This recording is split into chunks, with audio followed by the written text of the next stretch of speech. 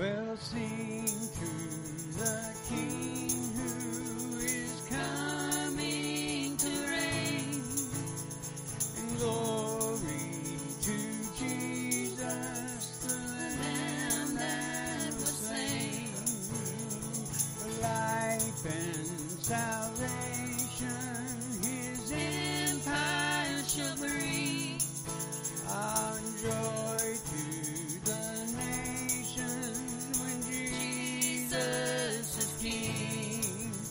Oh, come, let us sing a song declaring we belong to Jesus. He's all we need. We'll lift up a shout of praise. Sing now with voices raised to Jesus. Sing to the King. We'll sing to the King who is coming to reign. Glory to Jesus, the Lamb that was slain. For life and salvation, his empire shall bring. And joy to the nations when Jesus is King. Well, come, let us sing a song declaring we belong to Jesus. Oh, he's all we need. We'll lift up a shout of praise. Come on and sing now with voices raised to Jesus. Sing to the King. Well, for his returning, we watch and we pray. For we will be ready the dawn of that day. And we'll join in singing with all the redeemed. Because Satan is vanquished and Jesus is King. Well, come, let us sing a song declaring we belong to Jesus. Oh, he's all we need. He's all we need. And lift up a shout of praise. Sing now with voices raised to Jesus. Sing to our King. Well, come, let us sing a song declaring we belong to Jesus.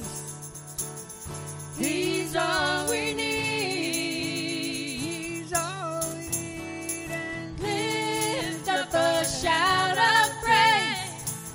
Sing now with voices raised to Jesus. Sing to the King. Sing to the King.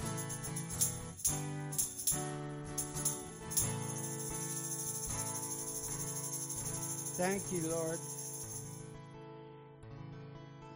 Lord, we thank you just for the opportunity to sing to you, Lord.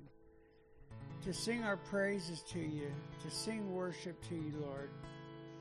To sing the joy that you give us back to you, Lord. We thank you. Thank you for your unconditional love, Lord. We think that you left the 99 just to find us, that you gave us the opportunity out of the billions of people in the world to know you, to live in a country that accepted you, that we're not hunted down and killed as in some countries, Lord. Thank you, Jesus.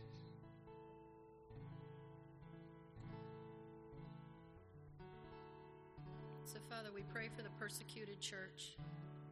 Father, we pray for those that are in a state right now, in a mind,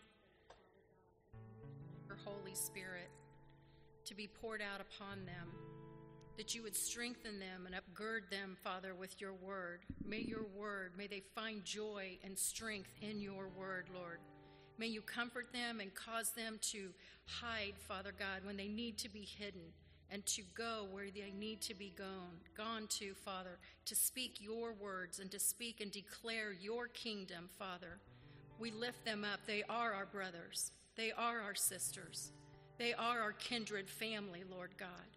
And so, Father, right now, in the name of Jesus, we ask, Father God, for the movement of your Spirit to be poured out upon those nations, Father. Be poured out upon those nations, and lives would be changed in a twinkling of an eye, in a moment, Father. Salvation is more than being saved. Salvation is coming into the fullness of everything that God has for us, so Lord. So, Father, we just thank you for that right now in Jesus' name. Thank you, Father.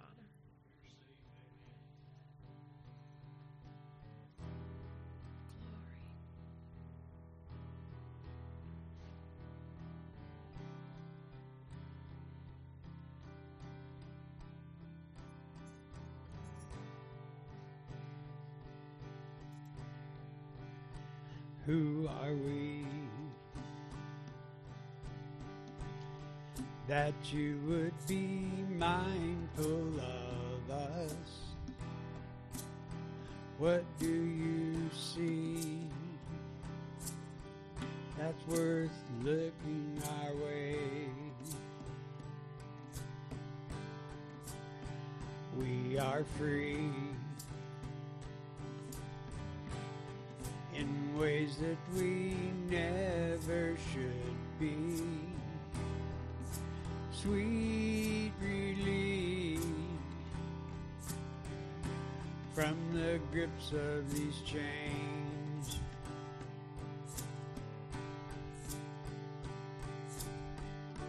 Like hinges straining from the weight, my heart no longer can keep from singing. All that is within me cries, for you alone be glorified, Emmanuel, God with us.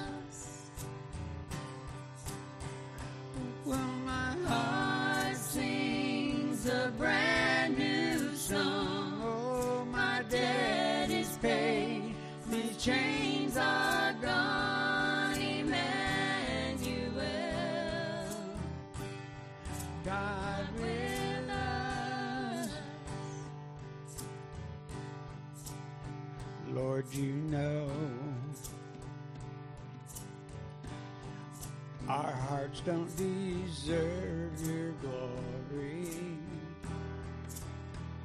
Still you show a love we cannot afford.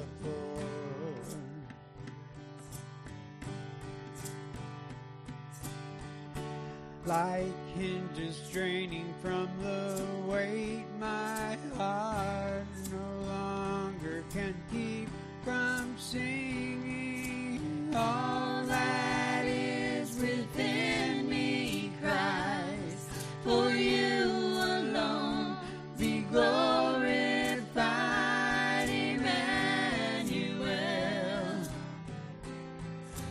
God with us.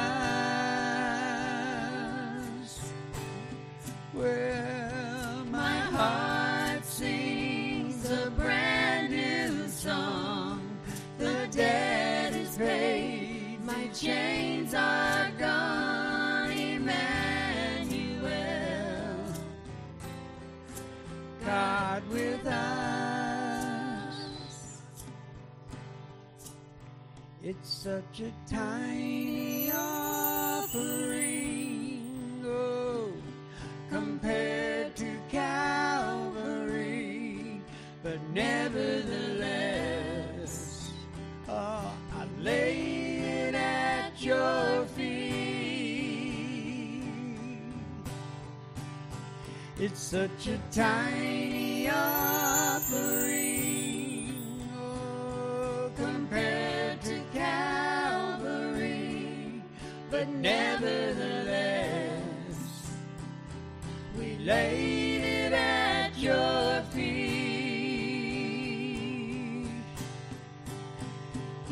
and all that is within me cries, for you alone be glorified, Emmanuel, God with us. I know that my heart sings a brand new song. My debt is paid, these chains are gone, Emmanuel, God with us. It's such a tiny offering, oh, compared to Calvary, but nevertheless, I laid it at your feet. Lay it at his feet, everything, good, bad, and ugly. Such a tiny offering, oh, compared to Calvary, but nevertheless, we laid it at your feet,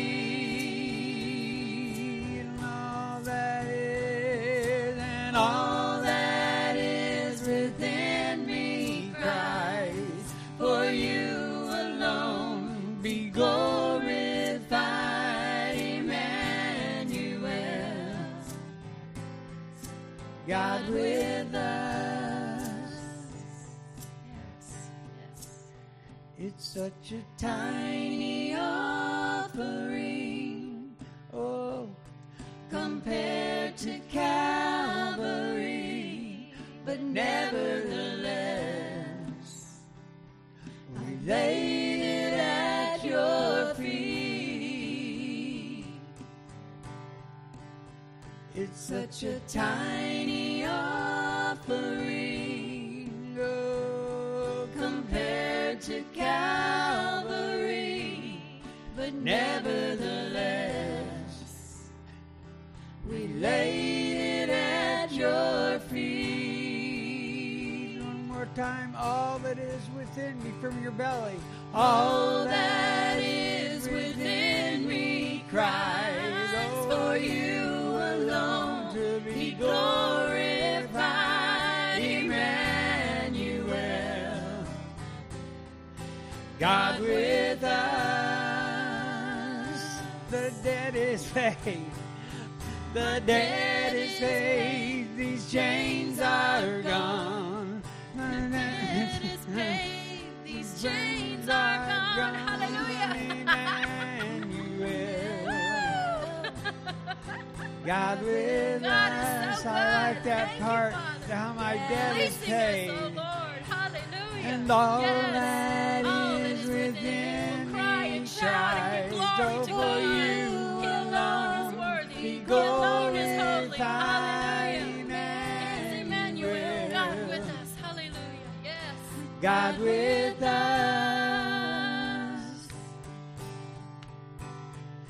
My heart sings a brand new song. Oh, my debt is paid. These chains are gone, Emmanuel,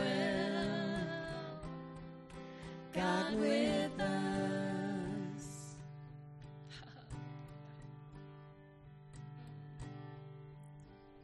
Yes, it's truth, Father. It's truth. Yes. Yes. Thank you, Father.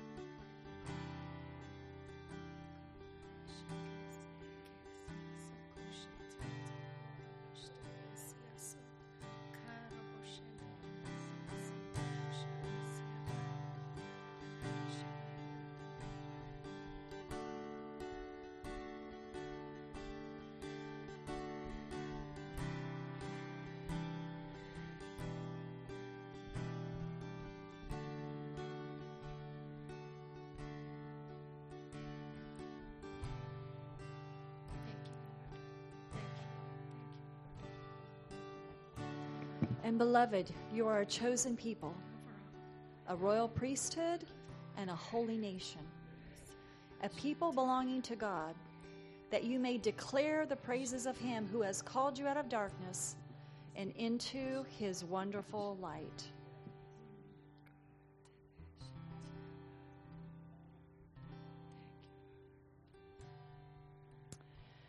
And in him, in Jesus, was life. And that life was the light of men. And the light shines in the darkness, but the darkness has not overcome it.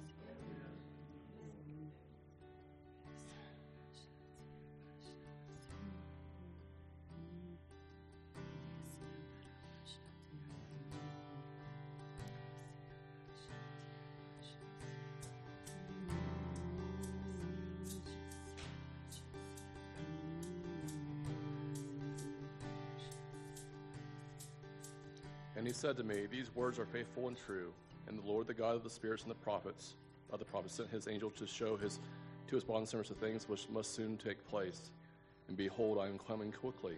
Blessed is he who heeds the words of the prophecy of this book. I, John, am the one who heard and saw these things. And when I heard and saw, I fell down to worship at the feet of the angel who showed me these things.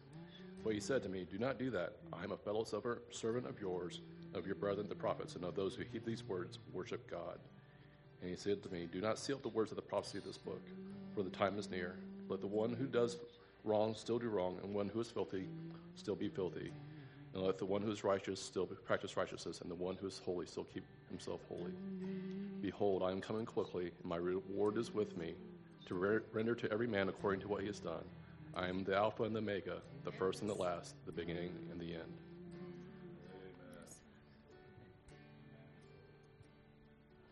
And so we have received a kingdom that cannot be shaken. Yes. So let us be thankful and worship God acceptably with reverence and awe, for our God is a consuming fire.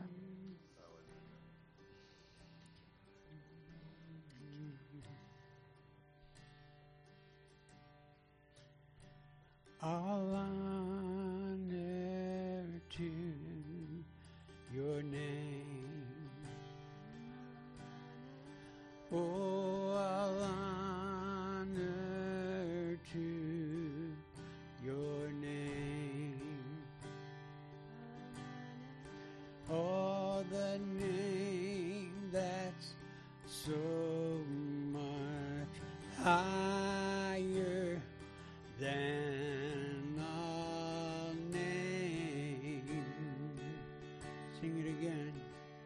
All honor to your name. All honor to your name. 'Cause it's the name that's so much higher than all names.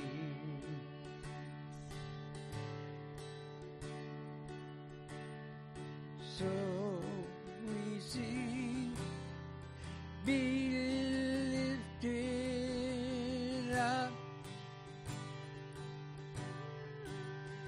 Oh, be lifted higher.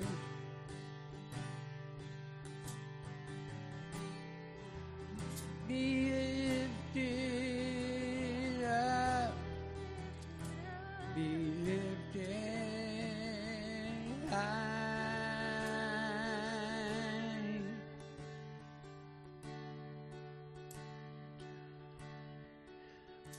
All praises to your name, Jesus.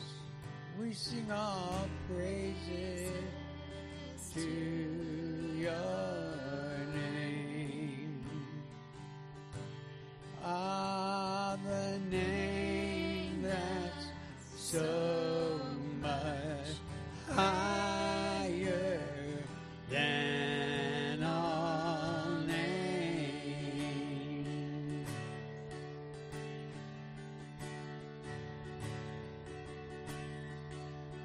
Oh, be lifted up.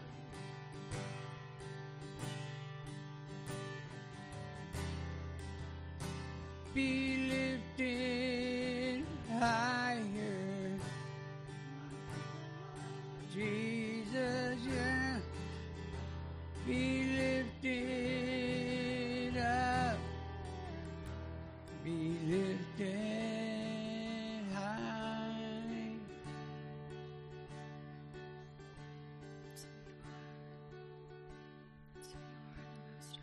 We sing all glory to your name. All glory to your name. Oh, the name that's so much higher than all names.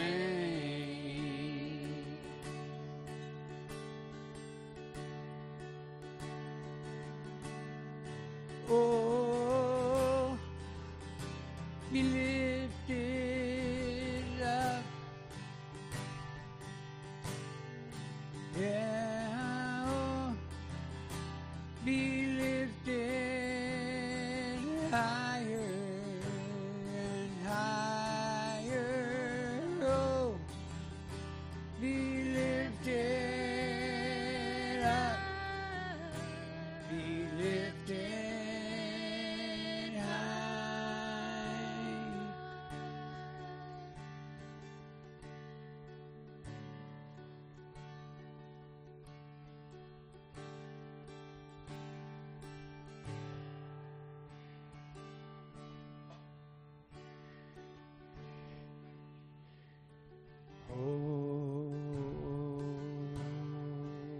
Holy, Yes. holy, holy is the Lord God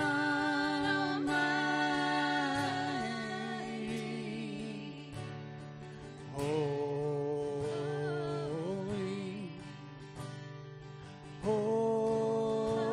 holy, holy is the Lord God Almighty,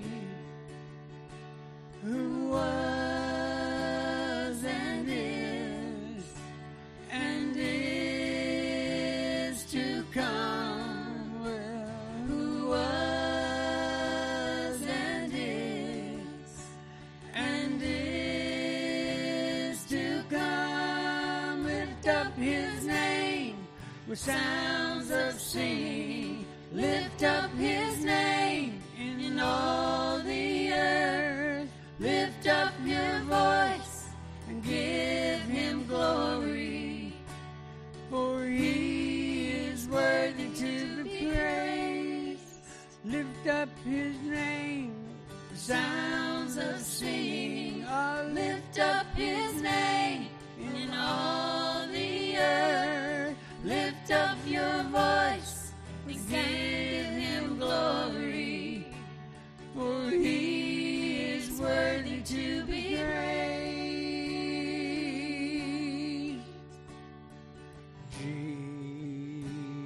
Jesus,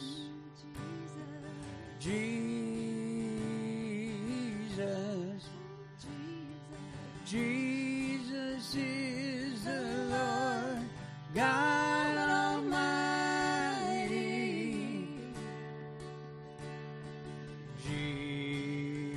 Jesus,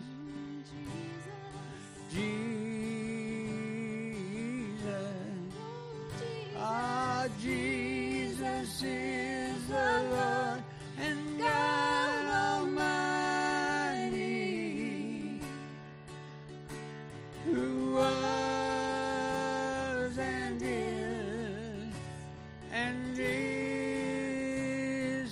come, who was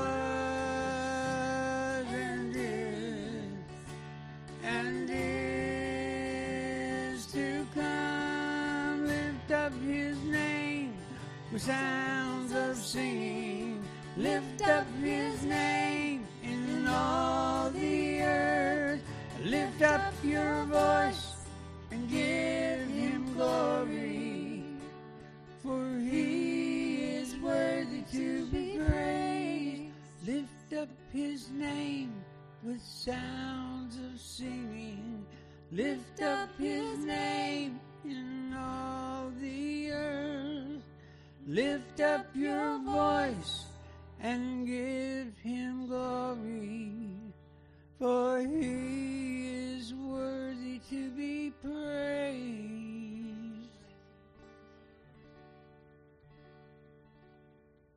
For he is worthy to be praised in this place. We worship you in this place, Lord, 'cause you are worthy to be praised.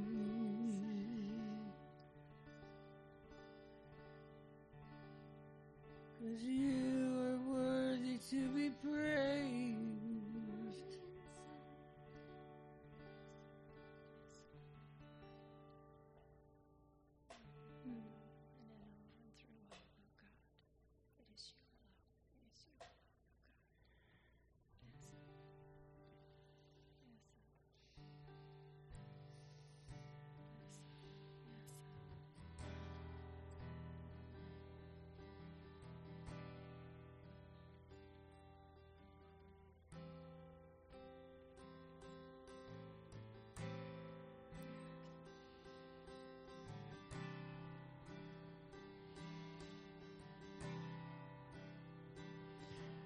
No, I can't get enough. No, I can't get enough of your unfailing love. No, I can't get enough. Oh, and I can't walk away. No, no, no, no, I can't walk away. 'Cause I have seen your face. No, no, no, I can't walk away. Hey, no, and I just want to be where you are. Oh, I just want to be near your heart. 'Cause there's nothing like your love. Oh, no, no, no, there's nothing like your love. I just want to be, and I just want to be where you are. Oh, I just want to be near your heart. Oh, there's nothing like your love. Nothing, nothing. Oh, no, there's nothing like your love. See, oh, oh, oh,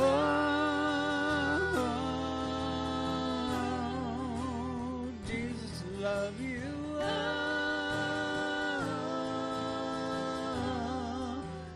Jesus, I love you. Jesus, I love you. One more time, and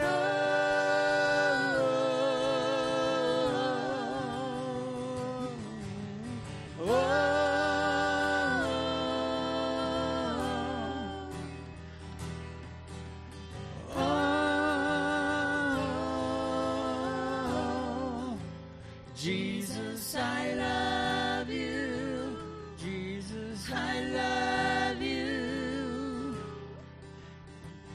just want to be where you are. Lord Jesus, I just want to be near your heart and everything you do. There's nothing like your love. Nothing in this world, no, there's nothing like your love. No, no, no, no, no, no, no.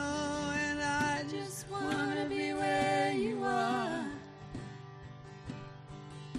Yeah, I just want to be near your heart.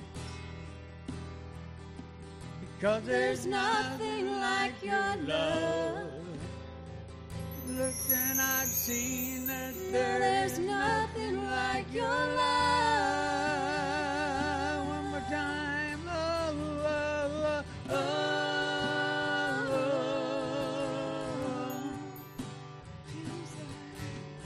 oh. Oh.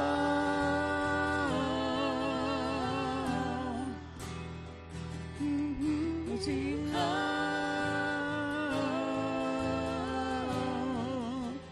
Jesus, I love you. Jesus, I love you. With all the angels singing holy,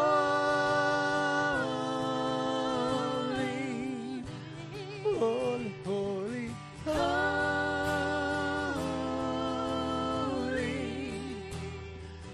singing holy.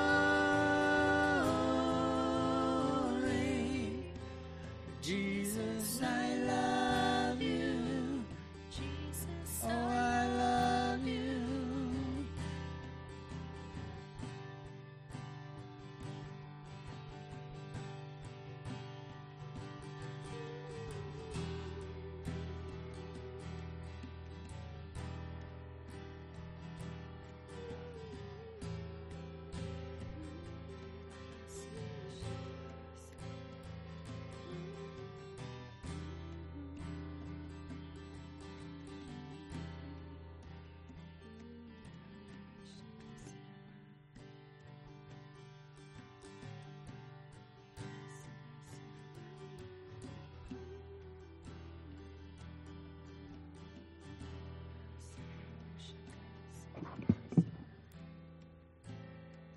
Grace and peace from God, our Father, and the Lord Jesus Christ. I thank my God in all my remembrance of you, always offering prayer with joy in my every prayer for you all, in view of your participation in the gospel from the first day until now.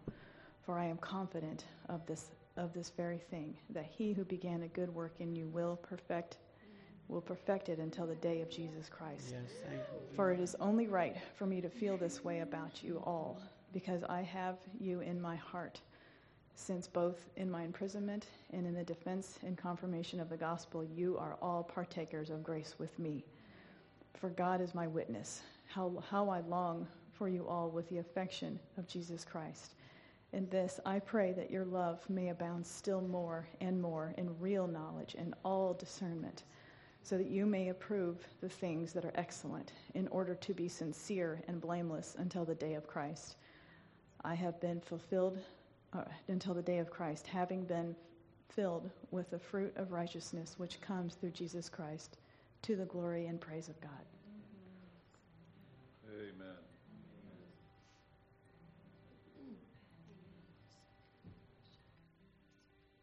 To worship you I live.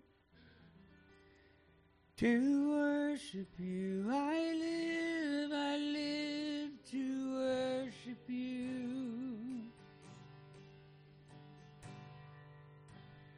Oh, to worship you I live. To worship you I live to worship you. Well, to worship you I live. To worship you I live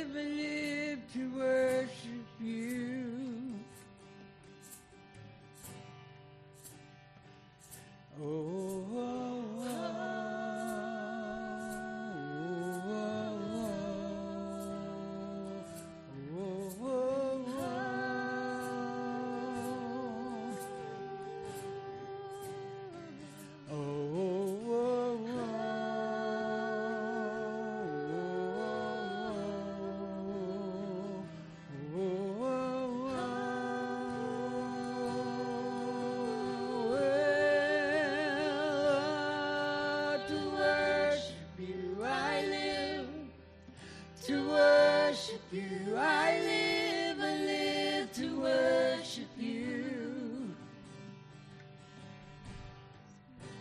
Oh, to worship you. I live to worship you. I live to worship you.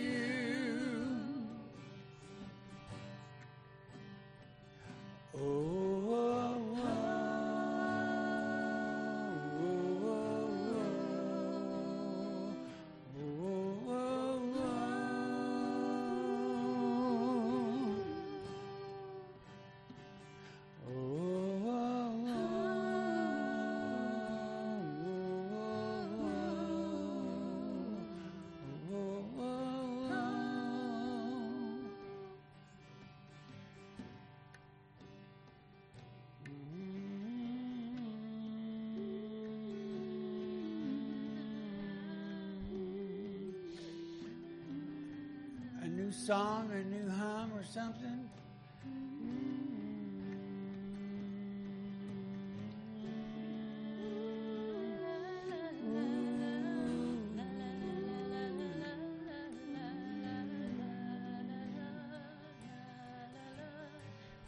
I just want to be near your heart.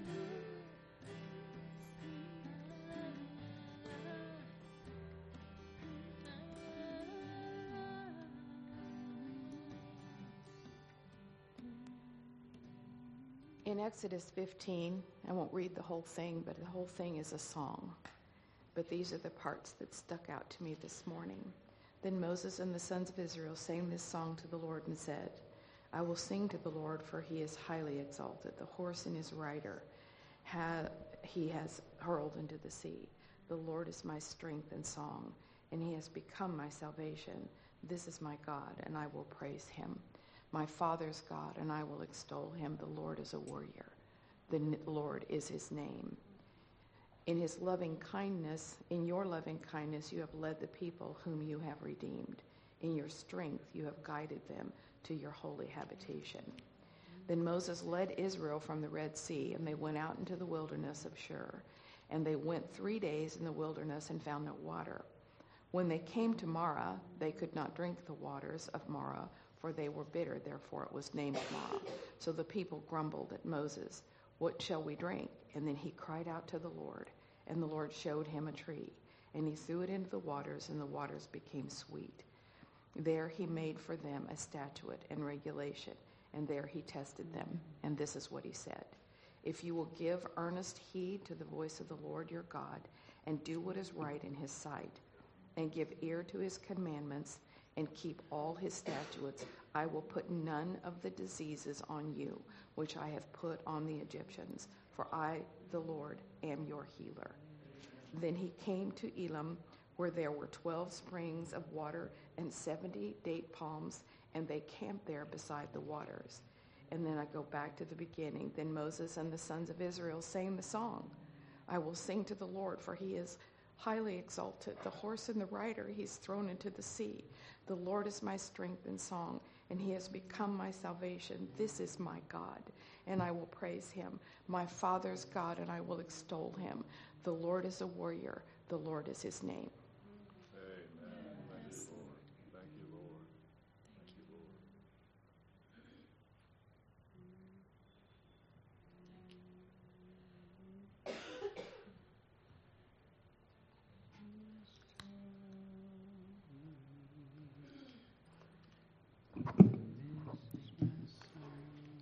And she shall bring forth a son, and they shall call his name Jesus, for he shall save his people from their sins. Now all this was done, that it might be fulfilled, which was spoken of the Lord by the prophet, saying, Behold, a virgin shall be with child, and shall bring forth a son, and they shall call his name Emmanuel, which being interpreted is God with us. Then Joseph, being raised from sleep, did as the angel of the Lord had bidden him, and took unto him his wife, and knew her not till she had brought forth her firstborn son, and he called his name Jesus. And the reason for the season that we celebrate you, Jesus, we thank you for coming down and saving each and every one of us. We just love you and we just praise you, and I just thank you, and just want to say Merry Christmas to all of you, and just remember this is the reason for the season.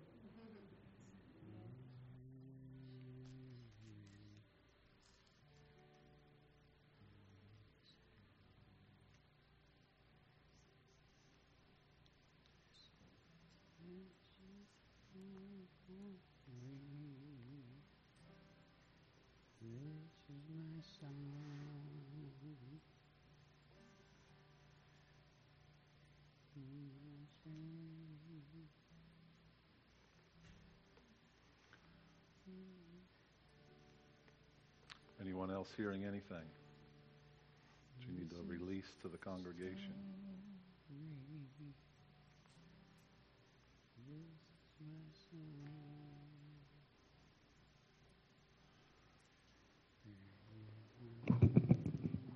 I keep getting a picture of, I might close my eyes, and it's a picture of God's warrior angel army that has positioned itself all across the United States of America and across every country in the world right now. They're positioned and they're waiting, and I see like Ecclesia's fivefold ministries growing up all across the world, and their prayers are going up. The prayers are going up for their countries and for the people, and against the evil and the garbage that's being perpetrated upon our world. And I see all those prayers going up. In Revelation, it says the prayers of the saints are going up, and they're stored in bowls. And it's ready. It's getting really close to the time when those bowls of wrath are going to be dumped out. And evil people on this earth, it's not time for the last 3.5 years of the tribulation. Satan does not get his time yet. God's got his time first. And I decree that those bowls will be dumped soon. And your angel army, Lord God, will come forth with power and majesty and might like we've never experienced before. So God says it's coming. Just continue to wait on me. Don't get weary in well-doing. Continue to do the next right thing. For behold, I am coming quickly. Amen. Then sings my soul, my Savior God, to thee.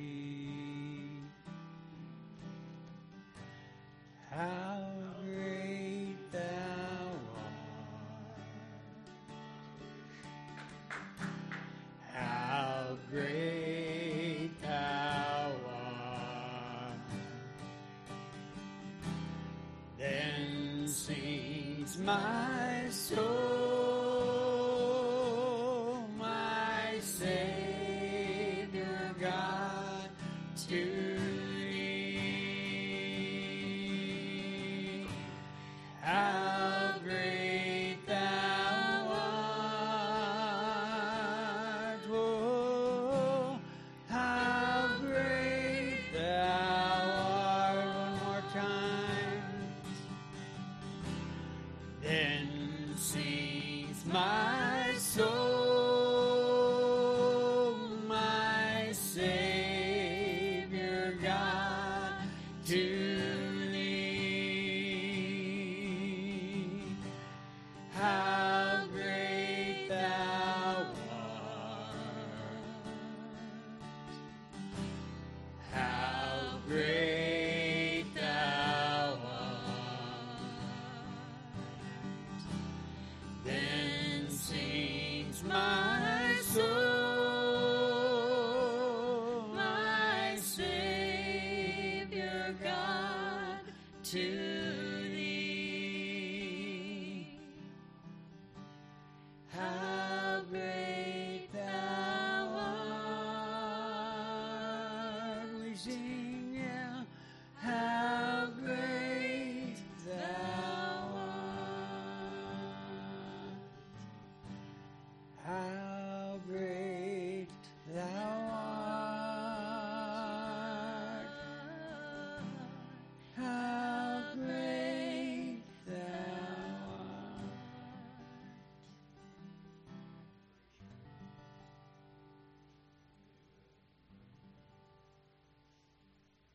Glory be to God.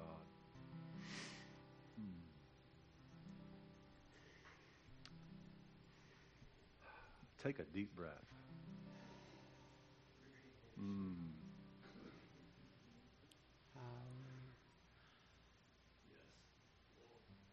I'll share a couple things I just heard this morning as we are focusing on the Lord.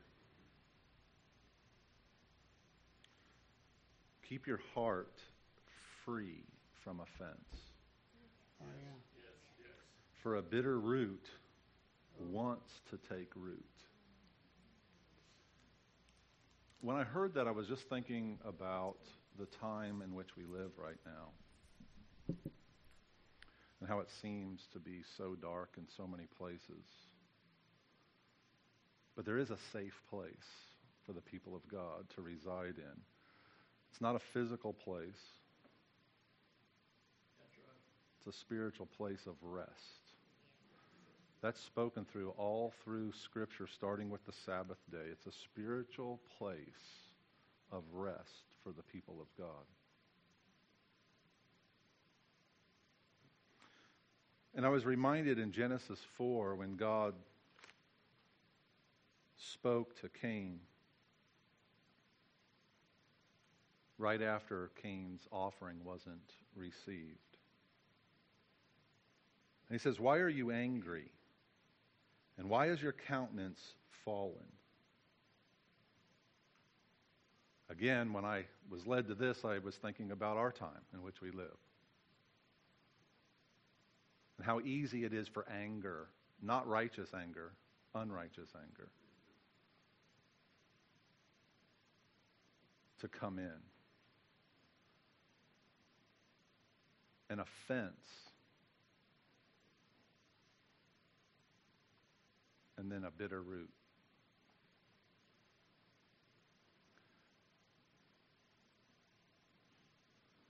And he said this to him. He said, if you do well, or in other words, if you respond correctly, will not your countenance be lifted up? But if you do not respond correctly, sin is crouching at the door, and its desire is for you. And I love this last part, because God said this, but you must master it. You know why I like that? Because God never tells us to do something that's impossible. It will be impossible in our own strength. But if he says you must master it, then it's possible. That's the first reason why I like it.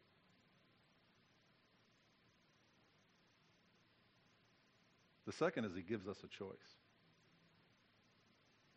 We can succumb if we want to, but he tells us in advance. Respond correctly, your countenance is lifted up. Why are you angry? Because what did anger do in Cain? Turn into murder. Anger to hate, and hate equals murder. That's what Jesus said in the Sermon on the Mount. So you don't even have to commit the act of murder. Hating. Now, I don't define hate like the world's defining hate right now with hate speech and all this stuff. We have to be careful to define things the way God defines it. So God says sin is crouching at the door and it wants to take you out. But you can master it. In this time with so much evil, and by the way, we still haven't seen anything compared to it yet. I asked this on Wednesday night to the group. I said, is the world falling apart or is it falling in place?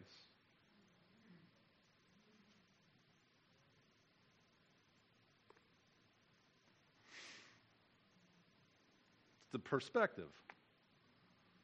It's our worldview perspective of how we look at things. And then I thought of this passage in Matthew chapter 24. Don't worry, I haven't even got to this morning's message yet. This is just what came to me earlier.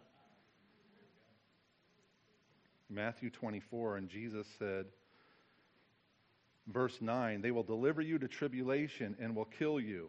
That brings glory and hallelujahs and claps and dances to all congregations when they hear that. Yeah. They will deliver you to tribulation and will kill you. And you will be hated by all nations because of my name. Oh, Jesus, come on, you're not being encouraging. Come on, Jesus, be encouraging. Who wants to hear a word like that? Oh, yeah, every hand in the room just flew up. Matter of fact, there's 2 hands. If this was so good, I'm going to read it for the 3rd time. And they will deliver you to tribulation and will kill you, and you will be hated by all nations because of my name. At that time, many will fall away and will betray one another and hate one another. Many false prophets will arise and mislead many.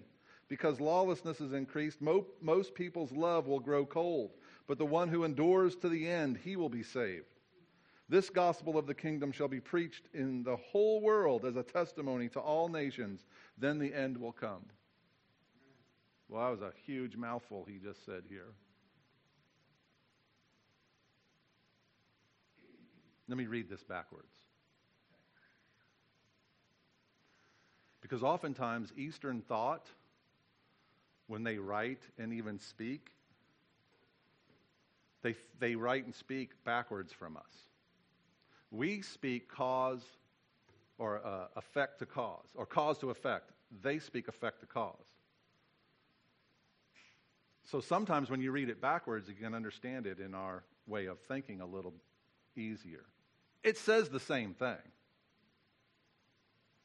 The meaning doesn't change. This gospel of the kingdom shall be preached in the whole world as a testimony to all nations. Then the end will come. Lawlessness is going to increase because most people's love will grow cold. But the one who endures to the end will be saved. Many false prophets will arise and will mislead many. At that time, many will fall away. The word fall away means to become offended. Stumble, fall away, or come into an offense. The root word for offense, I know most of you already know this, it's the actual mechanism that's in the middle of an animal trap. Offense catches you in a trap. We can live in such a way that we can have an unoffendable heart, and that's the way God really desires us to live. Not to go from offense to healing, no, to live in with an unoffendable heart. One way that you can live that way is understanding your true identity.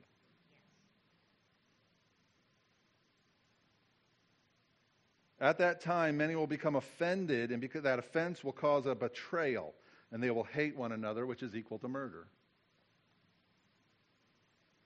They will deliver you to tribulation, will kill you, and you will be hated by all nations because of my name.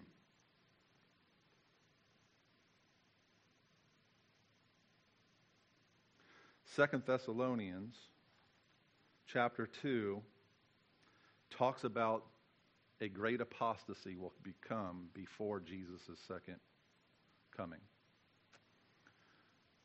The word apostasy is rebellion. It is a turning from God, but more specifically, the word apostasy is a political revolt against Christ. So what does that mean? Because it's aimed at Christians. The apostasy is about Christians. That there'll be a great apostasy that many Christians will turn away from the lordship, kingship of Christ Jesus in their life. Amen. We've been seeing that for some time, and it's been increasing in our time. We are seeing great apostasy. Whole denominations apostatizing. Pastors, preachers, all kinds of people. It's happening. It's happening right now. It's not going to happen. It's happening. Whether it's the great one or not, but there's definitely apostasy, and a lot of it in our time. But in 2 Thessalonians, there's so much to say about all of these passages, but in verse 8 it says, the lawless one will be revealed, whom the Lord will slay with the breath of his mouth and bring to an end by the appearance of his coming. That is, the one who is coming is in accord with the activity of Satan. Now I want to throw something in right here. The globalists, the technocrats, the one world government types, their activity is in accord with Satan. Because Satan is trying to pervert and counterfeit the true one world government that we are going to have when Jesus returns. Because he's going to be the only king, and every knee is going to bow. Saint and sinner alike, every knee is going to bow, and every tongue is going to confess that Jesus Christ is Lord. But that's what Satan does, right? He perverts, twists, tries to kill. And he's perverting and twisting. The globalist Babylonian system is nothing more than a perversion, a demonic perversion of the kingdom of God, Jesus' earthly kingdom of God being set up. The one who is coming is in accord with the activity of Satan, with all power and signs and false wonders.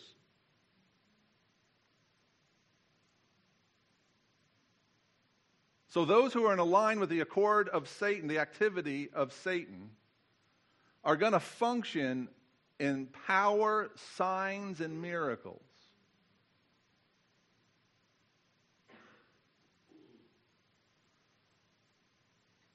This is going to be ultimate deception right here. How many people will think it's really the Lord?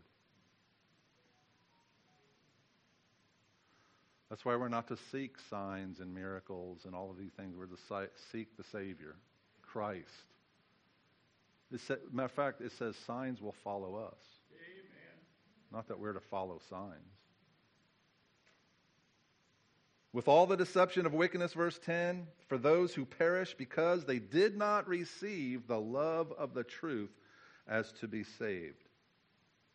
For this reason, God will send upon them a deluding influence so that they will believe what is false in order that they all may be judged. Does this sound a little similar to our time right now? How many people are believing what's actually a lie? The lie has become the truth. The truth has become a lie to so many. I mean, we're living in this time. This is amazing. If it isn't this time, it is one very similar to it.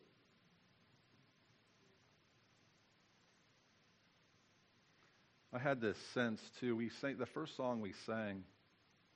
It had a phrase in there: "Our chains are gone." And it just hit me. This has probably happened to you. I don't wear but I'm just going to illustrate what happens to me. I don't wear a hat, like a ball cap, very often. But if I wear one, especially if I wear one all day long, if I take it off, it actually feels like it's still there. Does that ever happen to you? Whatever it might be. And I remember there's been a couple times when it feels so real, I've actually raised my hand to take it off again. Later, because I forgot I actually took it off. It's kind of like, has anybody seen my glasses? Have you guys seen my glasses? Seen them? And I've taken my glasses off, and I can tell they're not there because of my sight. I can't see the hat unless I look in the mirror, but you can feel the pressure still on the nose. And I just wonder how often that is because chains are gone. When we ask the Lord for forgiveness, we come to Christ. The chains are gone, but they may still feel like they're still there because of the after effect. And the enemy plays on that, how things feel in our emotions and our natural senses. Because our natural senses is how we connect with this earthly world. And then we have mirrored spiritual senses, because we can see into the Spirit, we can hear into the Spirit, we can smell into the Spirit. There's all of our spiritual senses as well. But the enemy plays on the natural senses. And sometimes they become more real to us. Yeah. and gets us to believe it, because our emotions are really tied to how we think about things. Another stupid illustration. So this happened several years ago, and I was on my back deck, and my wife had this flower planter that was, I think, about that big, and it was a dog. Wasn't it a dog? I know it was some kind of animal. I think it was a dog, and she had a plant in it that was kind of tall, and it would kind of wave in the breeze a little bit. And it was like here, but I'm looking this way on my deck. But out of the corner of my eye, all I saw was an animal, and it was moving. And I got the chills, and I knew it was close to me, and I didn't know what it was, and I turned around and was like, and it was just that pot with a plant that was waving in the breeze. But my point being is, my emotions were affected by how I thought, not the reality of what it was, but how I thought about it. And it affects us all of the time, how we feel or think about what's actually going on. I mean, we're seeing so much revelation and prophecy unfold before us. It's the most, and so much information is coming at us. I mean, we've known this for years, that so much information is coming at us, especially when the internet and the web opened up. But right now, it's just everywhere. And the enemy is attacking they're trying to take control of every system out there. And there's so much happening all at one time. And we only need to be really concerned about what God's showing us. Really. What He's leading us to. What He's showing us.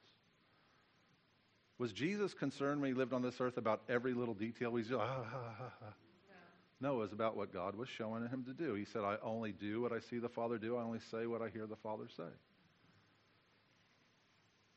Last week, I read Nehemiah, a lot of chapter 8, and we talked about that. And I just asked you to read it, think about it. I've really felt like the Lord was saying something to us through it. And Alita came to me before we started this morning, and she had some things that come. Matter of fact, would you come up and just share what you were seeing and hearing? And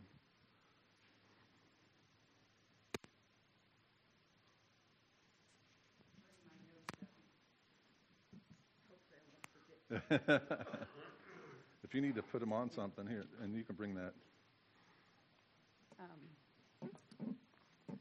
Last Sunday morning, I had been up sharing about the love of God, and I sat back down, and I had a stack of books next to me, and my scriptures were uppermost on that, and I leaned my arm down on it. And I'm still feeling the effects of the love and everything that God had shared with me. And I began to be aware of how at home I am with the scriptures, how comforting, and how, that's God. It's the Word. And right then, the Lord opened up. I had an open vision. And my arm was resting like this on this part of my scriptures. And I saw and felt another forearm over here, touching mine. And at the same time, I looked up, and this whole room was full of angels and people who have gone before. And I'm still enveloped in that love. And now it was with a unity and the peace, tremendous peace. And our pastor's beginning to speak about Nehemiah chapter 8, and they're talking about the people hearing the scriptures freshly and receiving it. And they've been through a horrendous time, and now they're repenting as they're hearing. And the Lord is speaking to me over what he's showing me. And he took me to Hebrews chapter 11. And it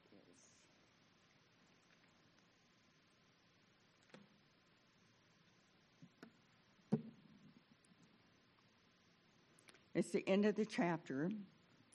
And he is rehearsing about our forefathers and about those that we consider stalwart people in the past, and how many of them died to this life without having received the promises that they were believing. In verse 39, it says, "These were all commended for their faith, yet none of them received what had been promised. Since God had planned something better for us, so that only together with us would they be made perfect." And they were here. "Therefore, since we are surrounded by such great cloud of witnesses, let us throw off everything that hinders and the sin that so easily entangles. Let us run with perseverance the race marked out for us, fixing our eyes on Jesus, the author and finisher of our faith. For the joy set before him, he endured the cross, scorning its shame, and sat down at the right hand of the throne of God. Consider him who endured such opposition from sinners, so that you will not grow weary and lose heart." There was a message also in the forearm. Our strength, we consider our forearm as a thing of strength. But we're forearmed and forewarned in this. What comes alive in here to you, you can utilize fully. This is our weapon as well as our comfort. This is evidence of God's love, but we can actuate it as we put this work, as the word to work. And we are to use it as to be part of it. It's a living part of us also. And it forewarns us, as well as the other prophetic things that come out through all of us, that he shares with us. They forewarn, and they strengthen us, and they comfort us. This is a part of our forever home, this word. Amen.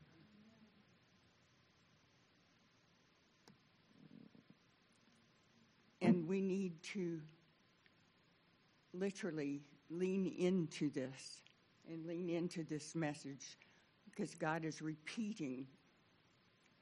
rehearsing the scriptures, repenting, laying aside, persevering, run the race. The time we are in right now is pivotal, so pivotal and so important that he's sharing it with those who have gone before. They're paying attention to the ecclesia across the world right now, of which we are part. So we've got to do our part. This is our time. We have to keep going. We have to lean in. And we really are one family, with those who have gone before, and those of us now, and those who come up next. And I'm going to stop right there. Amen. Thank you. I'll end up preaching. Thank you very much. Appreciate that. Amen. Hey, Elisa, you want to come up and share your testimony? Elisa? She's got an awesome testimony to share with us.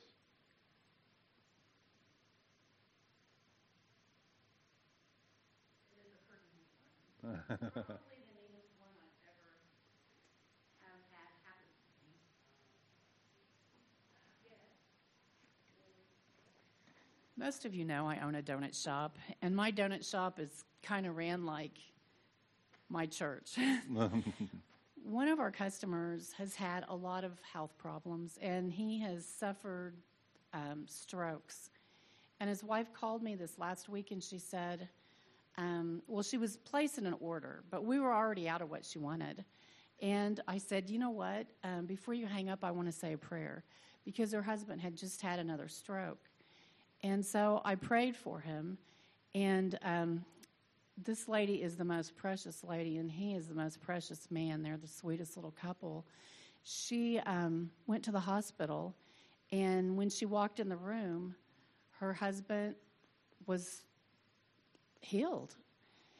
He had not been able to move for days in his bed, and he looked at her, and he told her, honey, I don't know what's happened, but something just went through my body, and I was just able to move my leg way up.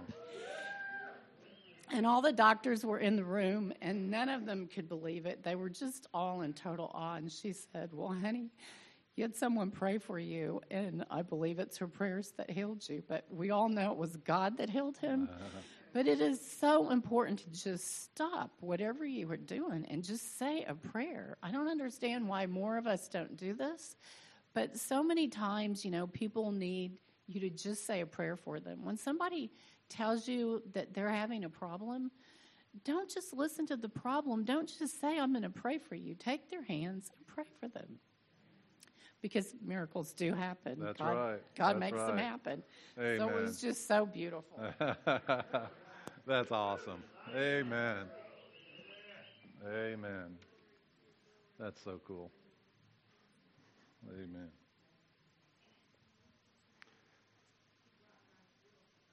Yep. Yes, amen. Yep. And she said some really great things, too. Just always be alert, be watching, be paying attention. When I enlisted into the Navy, I enlisted in the Navy because the Air Force wouldn't take me. No words from you, Terry. I don't want to hear anything. Terry was in the Air Force. Anybody else? Were you Air Force? Oh, my gosh. There's 4 of you? You were in the Air Force, too? Oh, my gosh. I guess. Well, the Air Force wouldn't take me because I was honest about them about the drugs I've taken. Anyway. So they wouldn't take me, so I was like, okay, well, I'll go to the Navy. Navy didn't have a problem with it. I wanted to get into aircraft mechanics. I didn't want to fly them, but I was already a motorcycle mechanic. Well, that never happened, and never happened in the Navy either. Long story short, I ended up, after I got out of basic training and learning how to tie knot school, I never saw a boat or a ship the whole time I was in the Navy. I was never on one, have no idea what that's like, because I became a Seabee. In a Seabee, we have a different uniform. We dress more like Army and Marine Corps. What's that? We only wore the Navy in a dress kind of situation, but our daily, we're greens, and they're camouflage now, but that's how long ago I was in. We didn't even have camouflage. We were just in all green, and so Seabees is a construction battalion, and so we had architects and electricians and plumbers and carpenters, that kind of stuff, and I became a construction mechanic. And what I learned about the Seabees is they taught you to basically, and sometimes you'll see symbols of a guy dressed in a Seabee uniform like this, and he has his M16 in one hand and a hammer in the other. And because a lot of times, we would either fly in with the Army or the Marine Corps somewhere and we'd have to build the runway once we got there, put buildings together and that kind of stuff. So we would have to protect that construction site while the Marines were going out and advancing. And we would have to learn to always be ready. Be working, but always be ready. And I had no idea, because I was a very young Christian. I wasn't even a Christian a year yet, almost a year. And I had no idea how spiritual this really was. And the lessons God was teaching me through all of this. And I had no idea it was in the Bible either.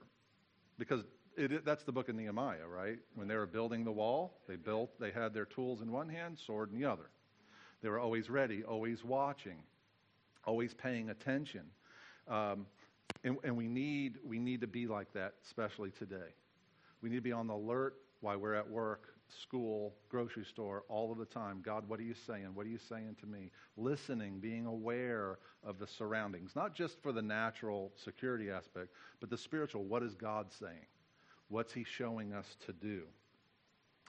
So, we are deep into the Christmas holiday season right now, 2 weeks from today. So we're deep into it. We are not going to be here on Christmas Day because Christmas Day is Sunday.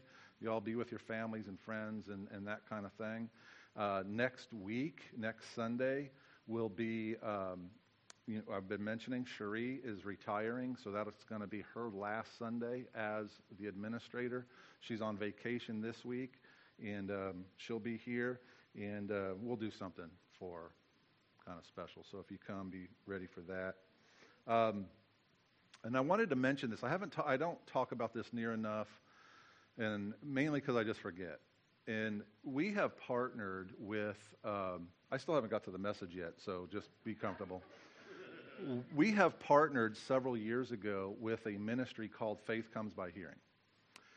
For those of you that haven't heard that before, Faith Comes by Hearing is Bible translators, but in audio form for oral speaking languages, okay? So they have partnered, all of the Bible translators actually, they partnered together some years ago now, and they have identified every tribe and every tongue that has not had the scriptures translated.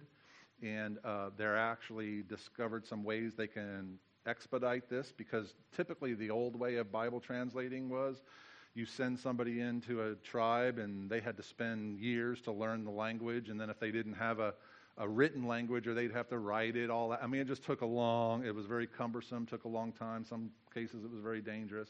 But because of technology and they're all working together, they're able to get these Bibles out in audio form or written form much quicker. And they are all under this banner now that's called Vision 2033. How many of you heard of Vision 2033? Okay.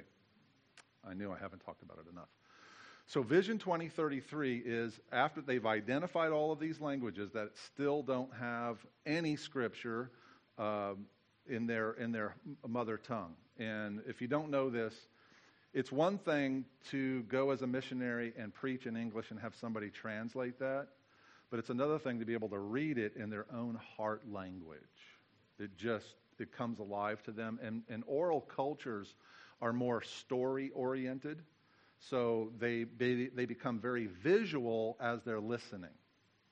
We do somewhat, but not near as much. But anyway, so oral translations are and most of the world, by the way, can't read.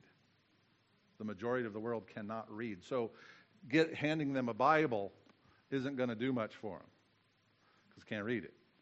But they know their language, they can hear it. And so they have harnessed satellites now. They've harnessed all kinds of technology. It just blows your mind what they're able to do.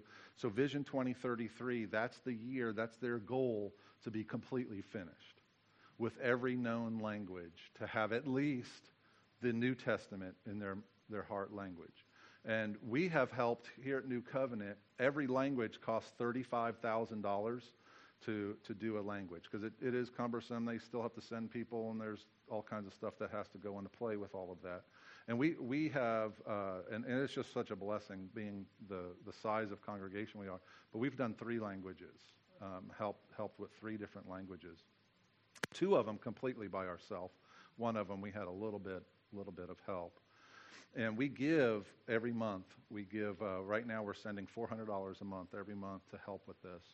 This is something that we just got lit on fire with, because it's really difficult. I've traveled a lot in the past and gone to different countries and taken teams, but it's really difficult now because of the atmosphere of the world, what's actually going on. It's very, very expensive. Although it's a great way to disciple. man, when you take a team to another country, it's a great way to disciple people. But they're getting these languages finished very quickly. So I wanted you to know that. That's part of what we're doing. Did you have something, Jay?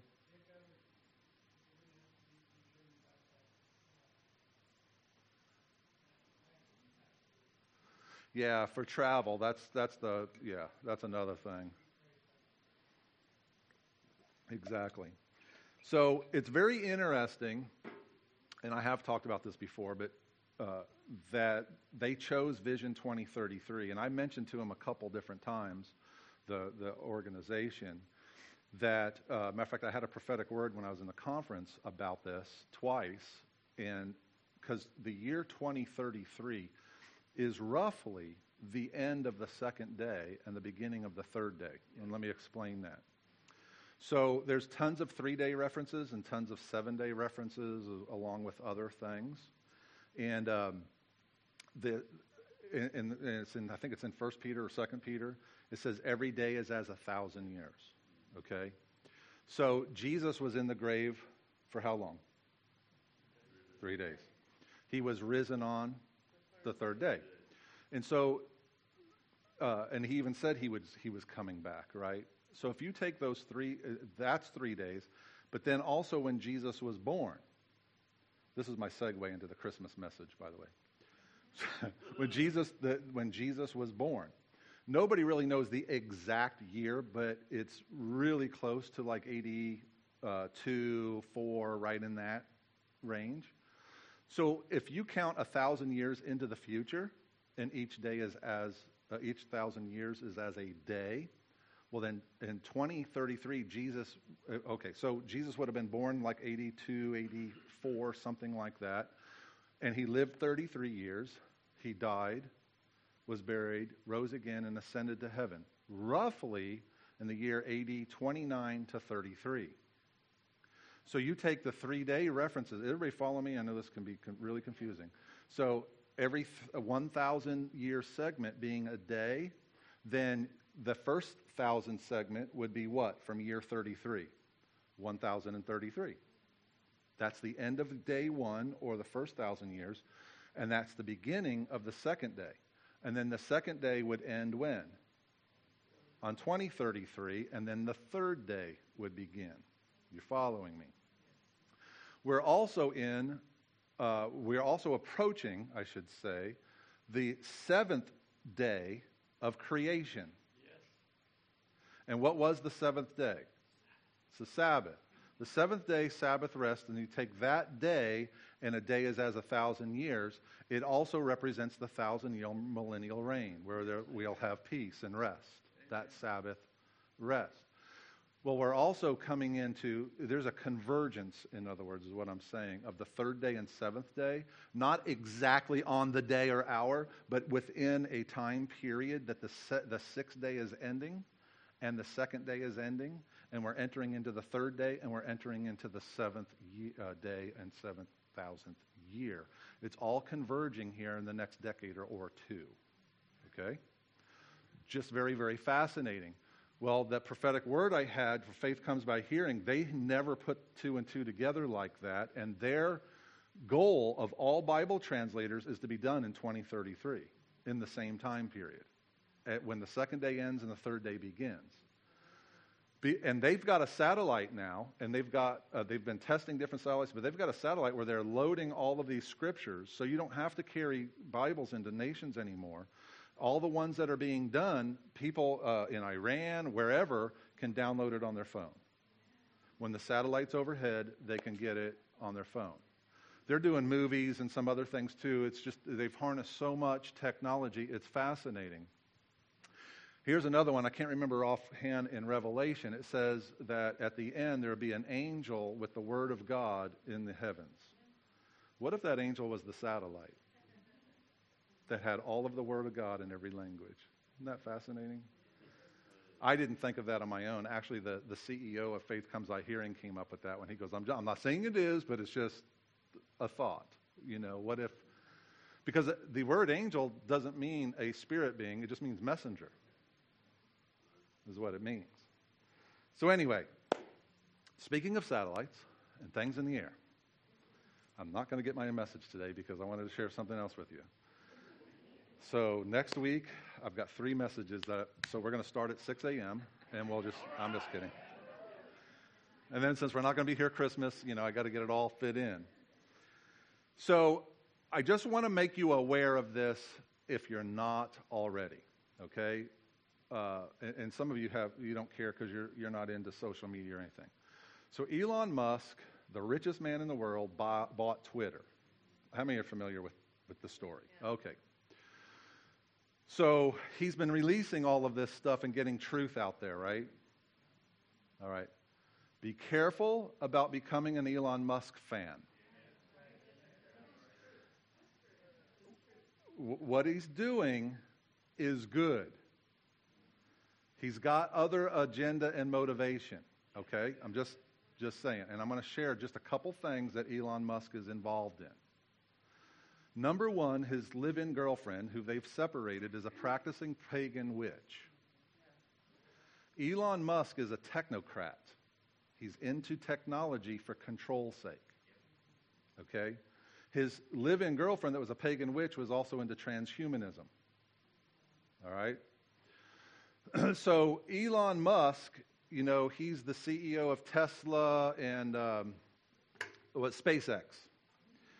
And so there's lots of other little companies that he's got his fingers in and hands. And when you do some research, they're very, very scary. So one of them is called Neuralink. How many of you are familiar with Neuralink? Neuralink is the connection of the human brain with technology. They've got a whole company working on this, okay?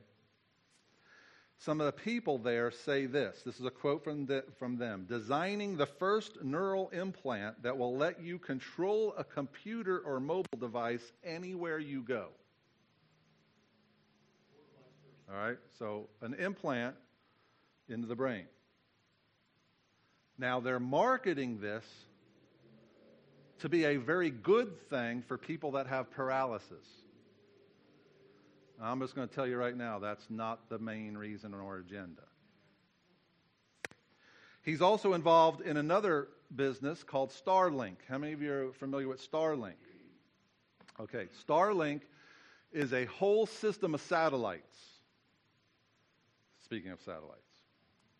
Starlink has over 3,200 of these satellites. These are low-orbiting satellites.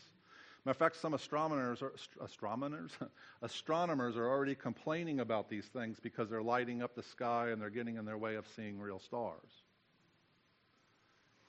Their goal, Elon Musk's goal, is to have 42,000 of these low-flying satellites. They're marketing this as internet access across the globe. That's not their only agenda. I'm just telling you. Okay? Because as a technocrat, what's very important to a technocrat? And we're heading into a technocracy, is control. It's control of the populace.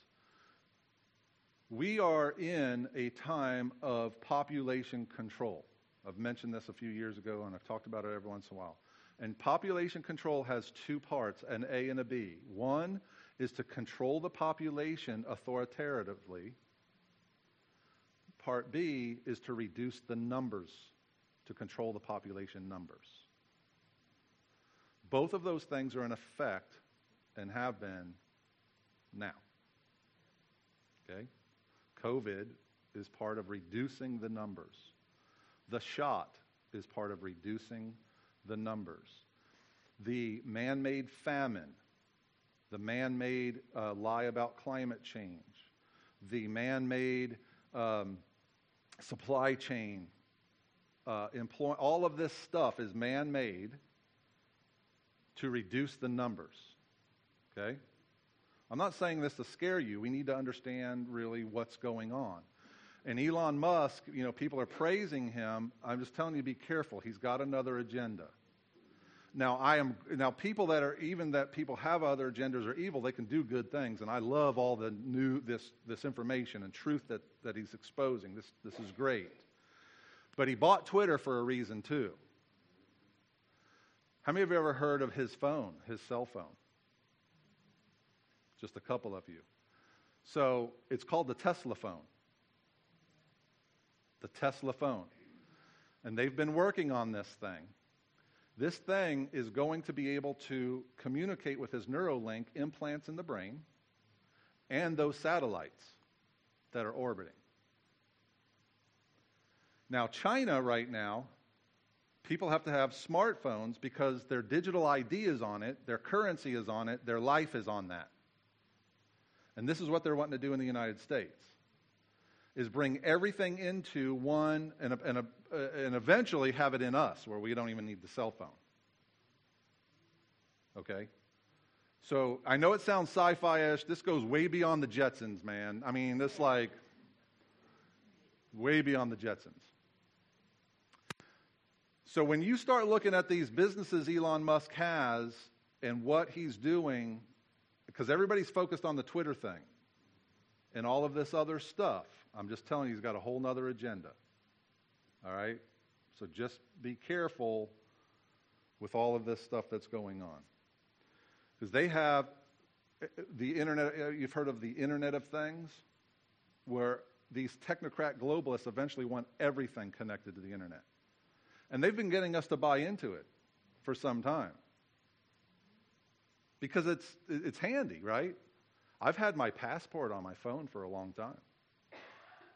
I've had other IDs on my phone. I mean, look at everything they make for your house now can be just about toaster. I mean, you can connect everything to the internet. Well, they want us connected to the internet too. And then bring in this digital ID with digital currency and digital, because everything then will be trackable, traceable, and controllable. All right? Okay. Glad you came today. Okay. Wow. So can I add something on to that Elon Musk thing? Sure. This past Halloween, he dressed as Satan. I don't know if anybody heard that. Saw pictures of that. And Wow. his mother also has a dark side to her. He's never really proclaimed to have a relationship with Christ. He doesn't know where his belief system is. But I believe Wow. my Holy Spirit tells me once you allow something that precise to be implanted in you, you no longer are under the control of God. Uh-huh. You are under the control of the world, and they'll take you out if they don't take you Yeah. out. So you just don't. Just don't. Yep. It's some crazy times. Some crazy times. That's good. Guard your hearts and minds through Jesus. Amen. Do you have just a couple more minutes? I mean, if you have to leave, go ahead. I just want to, this is going to be very difficult to do in just a couple minutes, but I just wanted to lay the groundwork of this. The Christmas story. And what I've been focused on this last week are the three wise men, because it's a fascinating story. Has anybody ever really studied those three guys and what the Scripture says and all that? Anybody? Because I'm going to ask you to come up here and preach. Scott, you want to?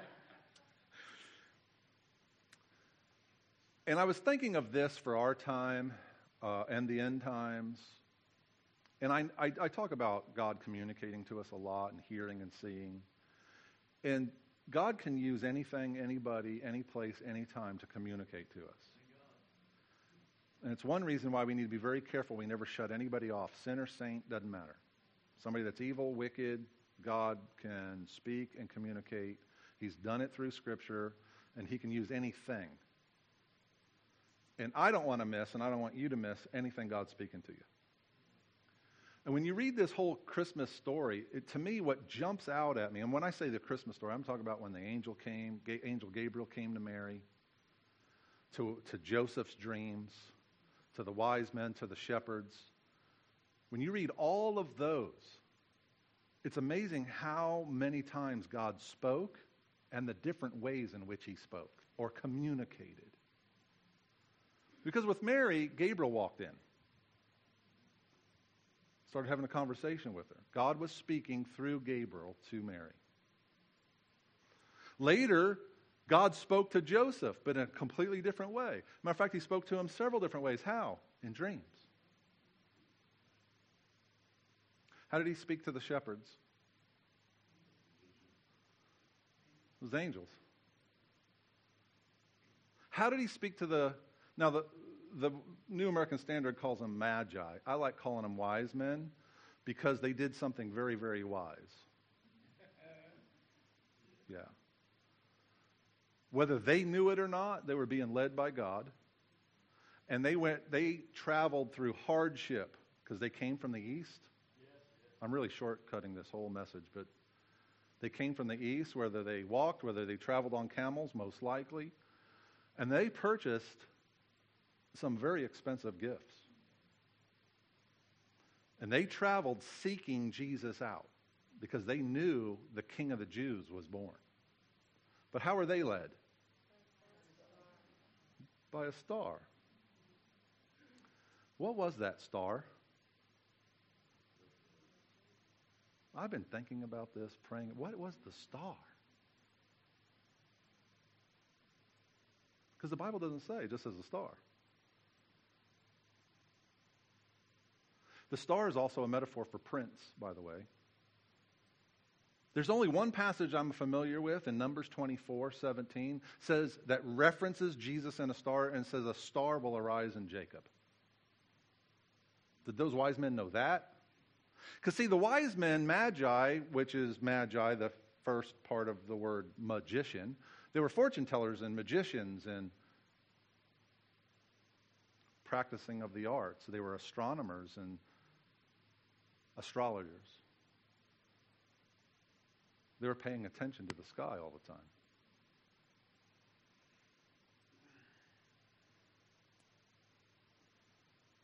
And they saw a star, and they related it to the King of the Jews being born. How did they know this?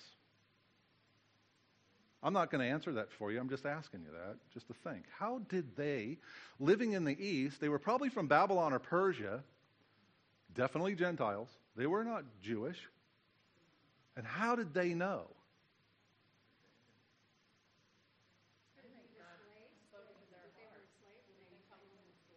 It could have been, and very well it could have been Daniel. Could have been. Because Daniel was back then, and he had a bunch of these guys, and some Jews even stayed. But it's just fascinating that they saw a star, something in the sky. Was it really a star like we think of a star? Or was it a cloud by day or fire by night? Was it the Shekinah glory of God? What was that?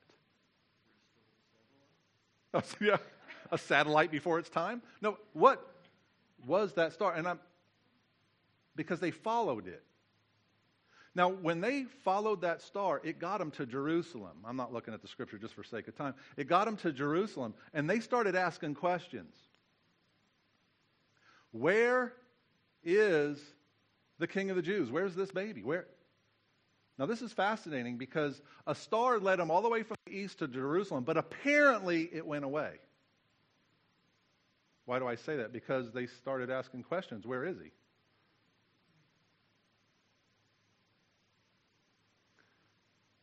And it says, the Bible says this, it frightened Herod and all the people in Jerusalem. Now that is fascinating to me. Why would the prophetic word that's already written in Scripture that a Messiah is going to be born, why would that message frighten them? Now, I could see why it would frighten Herod, but why would it frighten the Jews?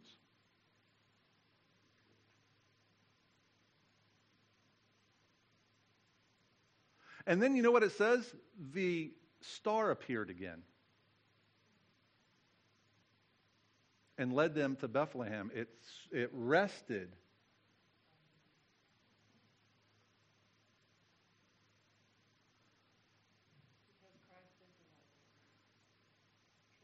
Yeah.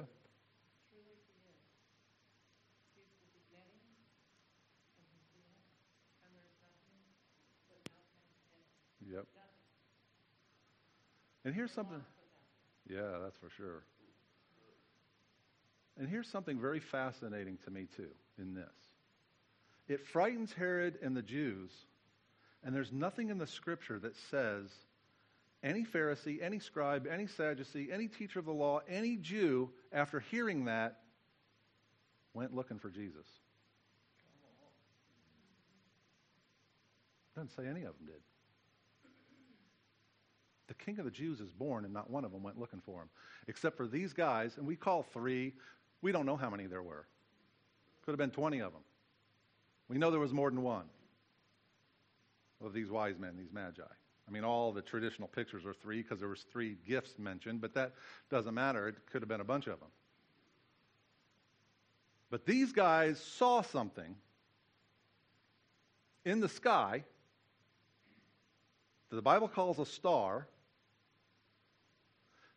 It's not easy to, they didn't just jump in their 15-passenger air-conditioned heated van and drive across the desert. They got on a camel or walked or however they did it.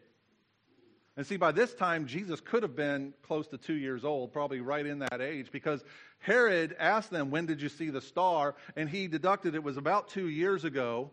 That's why he killed all of the male children 2 and down by the time they got there. So it was hardship of traveling.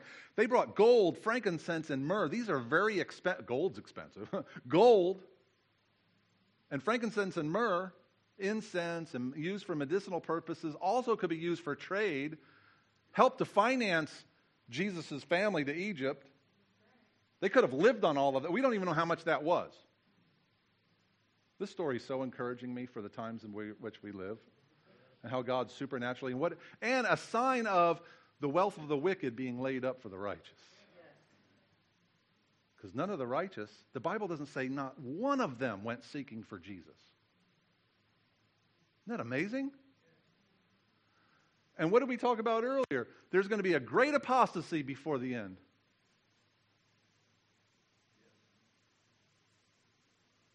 The apostasy is not people seeking after the king, it's those walking away from the king. Man.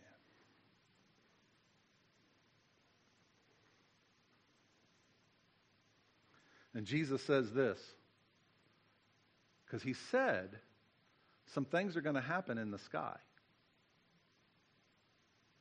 Immediately after the tribulation of those days, the sun will be darkened, and the moon will not give its light, and the stars will fall from the sky.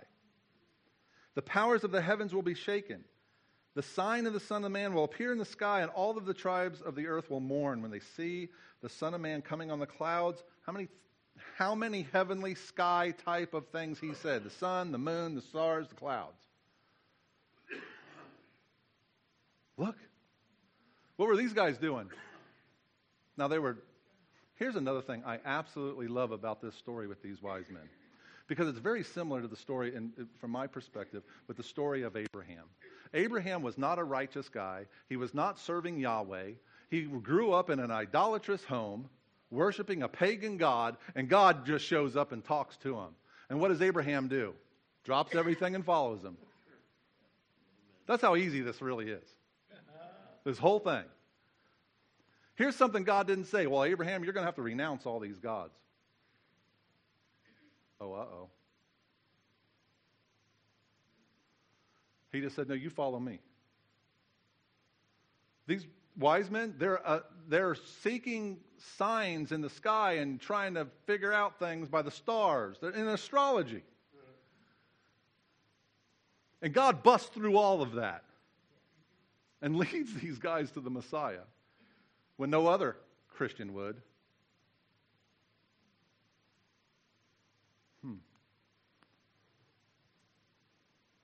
I don't know what happened to these guys after the story's over. But they're a vital part of this whole Christmas story. Yeah, they definitely did that. And they were led by a star, but then when they did that, they were led by a dream. Because God gave them a dream. Don't go back to Herod. Go another way. And what'd they do? Obeyed. They're not even Christ followers. One last scripture. This is Matthew chapter 16. Pharisees and the Sadducees, these religious people, this group that not one of them went seeking to find Jesus because of the star of the Shekinah glory. They may not have been able to see it. Who knows? But these other guys were able to see it and went seeking Jesus out, bringing him gifts. By the way, I might just impart this. This is fascinating. It's written right there clear in the scripture. When they found Jesus, they went into the home, and Mary and Joseph were there, and Jesus was there. And here's what they did. They bowed and worshiped to Jesus. It doesn't say they worshiped Mary. They bowed and they worshiped Jesus. And then they gave him gifts. But Jesus said the Pharisees and Sadducees came up to him, testing him, and they asked him to show him a sign from where? Heaven. And he replied to them, when it's evening, you say it will be fair weather, for the sky is red. And in the morning there will be a storm today, for the sky is red and threatening. Do you know how to discern the appearance of the sky? But you cannot discern the signs of the times. An evil and adulterous generation seeks after a sign, and a sign will not be given it, except for the sign of Jonah. This is a great part. They had nothing really to say. I added that. They just went away. What did Jesus say? You know how to read the sky to forecast weather, but you cannot discern the signs of the times.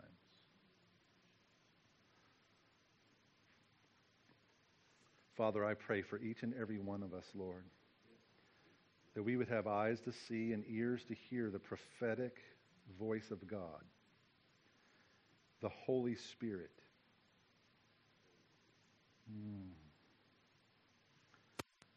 There's another fascinating thing that happens. So Mary is pregnant, but immediately the Bible says she runs to go see Elizabeth. Elizabeth is pregnant with John the Baptist. It says when Elizabeth just heard Mary's voice, look this up in your Bible. When she heard the voice of Mary, she was filled with the Holy Spirit. The Bible doesn't say she began to prophesy, but that's exactly what she did, because she immediately knew Mary was pregnant. The baby leaped within. Mary is a type of Christ follower, because the Spirit of Christ is on the inside of us. And the presence, our presence, because of Him, not my presence, because of the presence of Christ we carry, changes atmosphere wherever we go.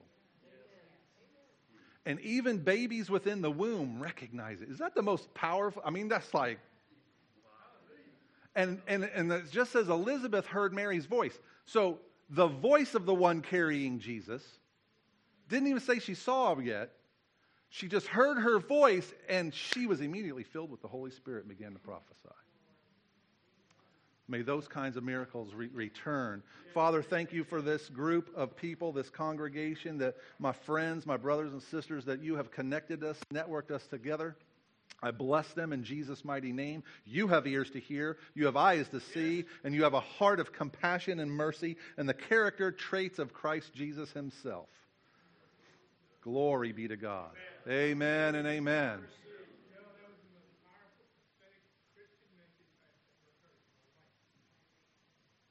Thank you. Amen. Amen.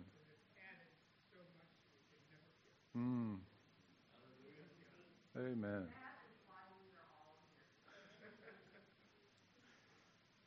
I thought it was your donuts is why we were here. Amen. Bless you guys. Have a great life until I see you next time.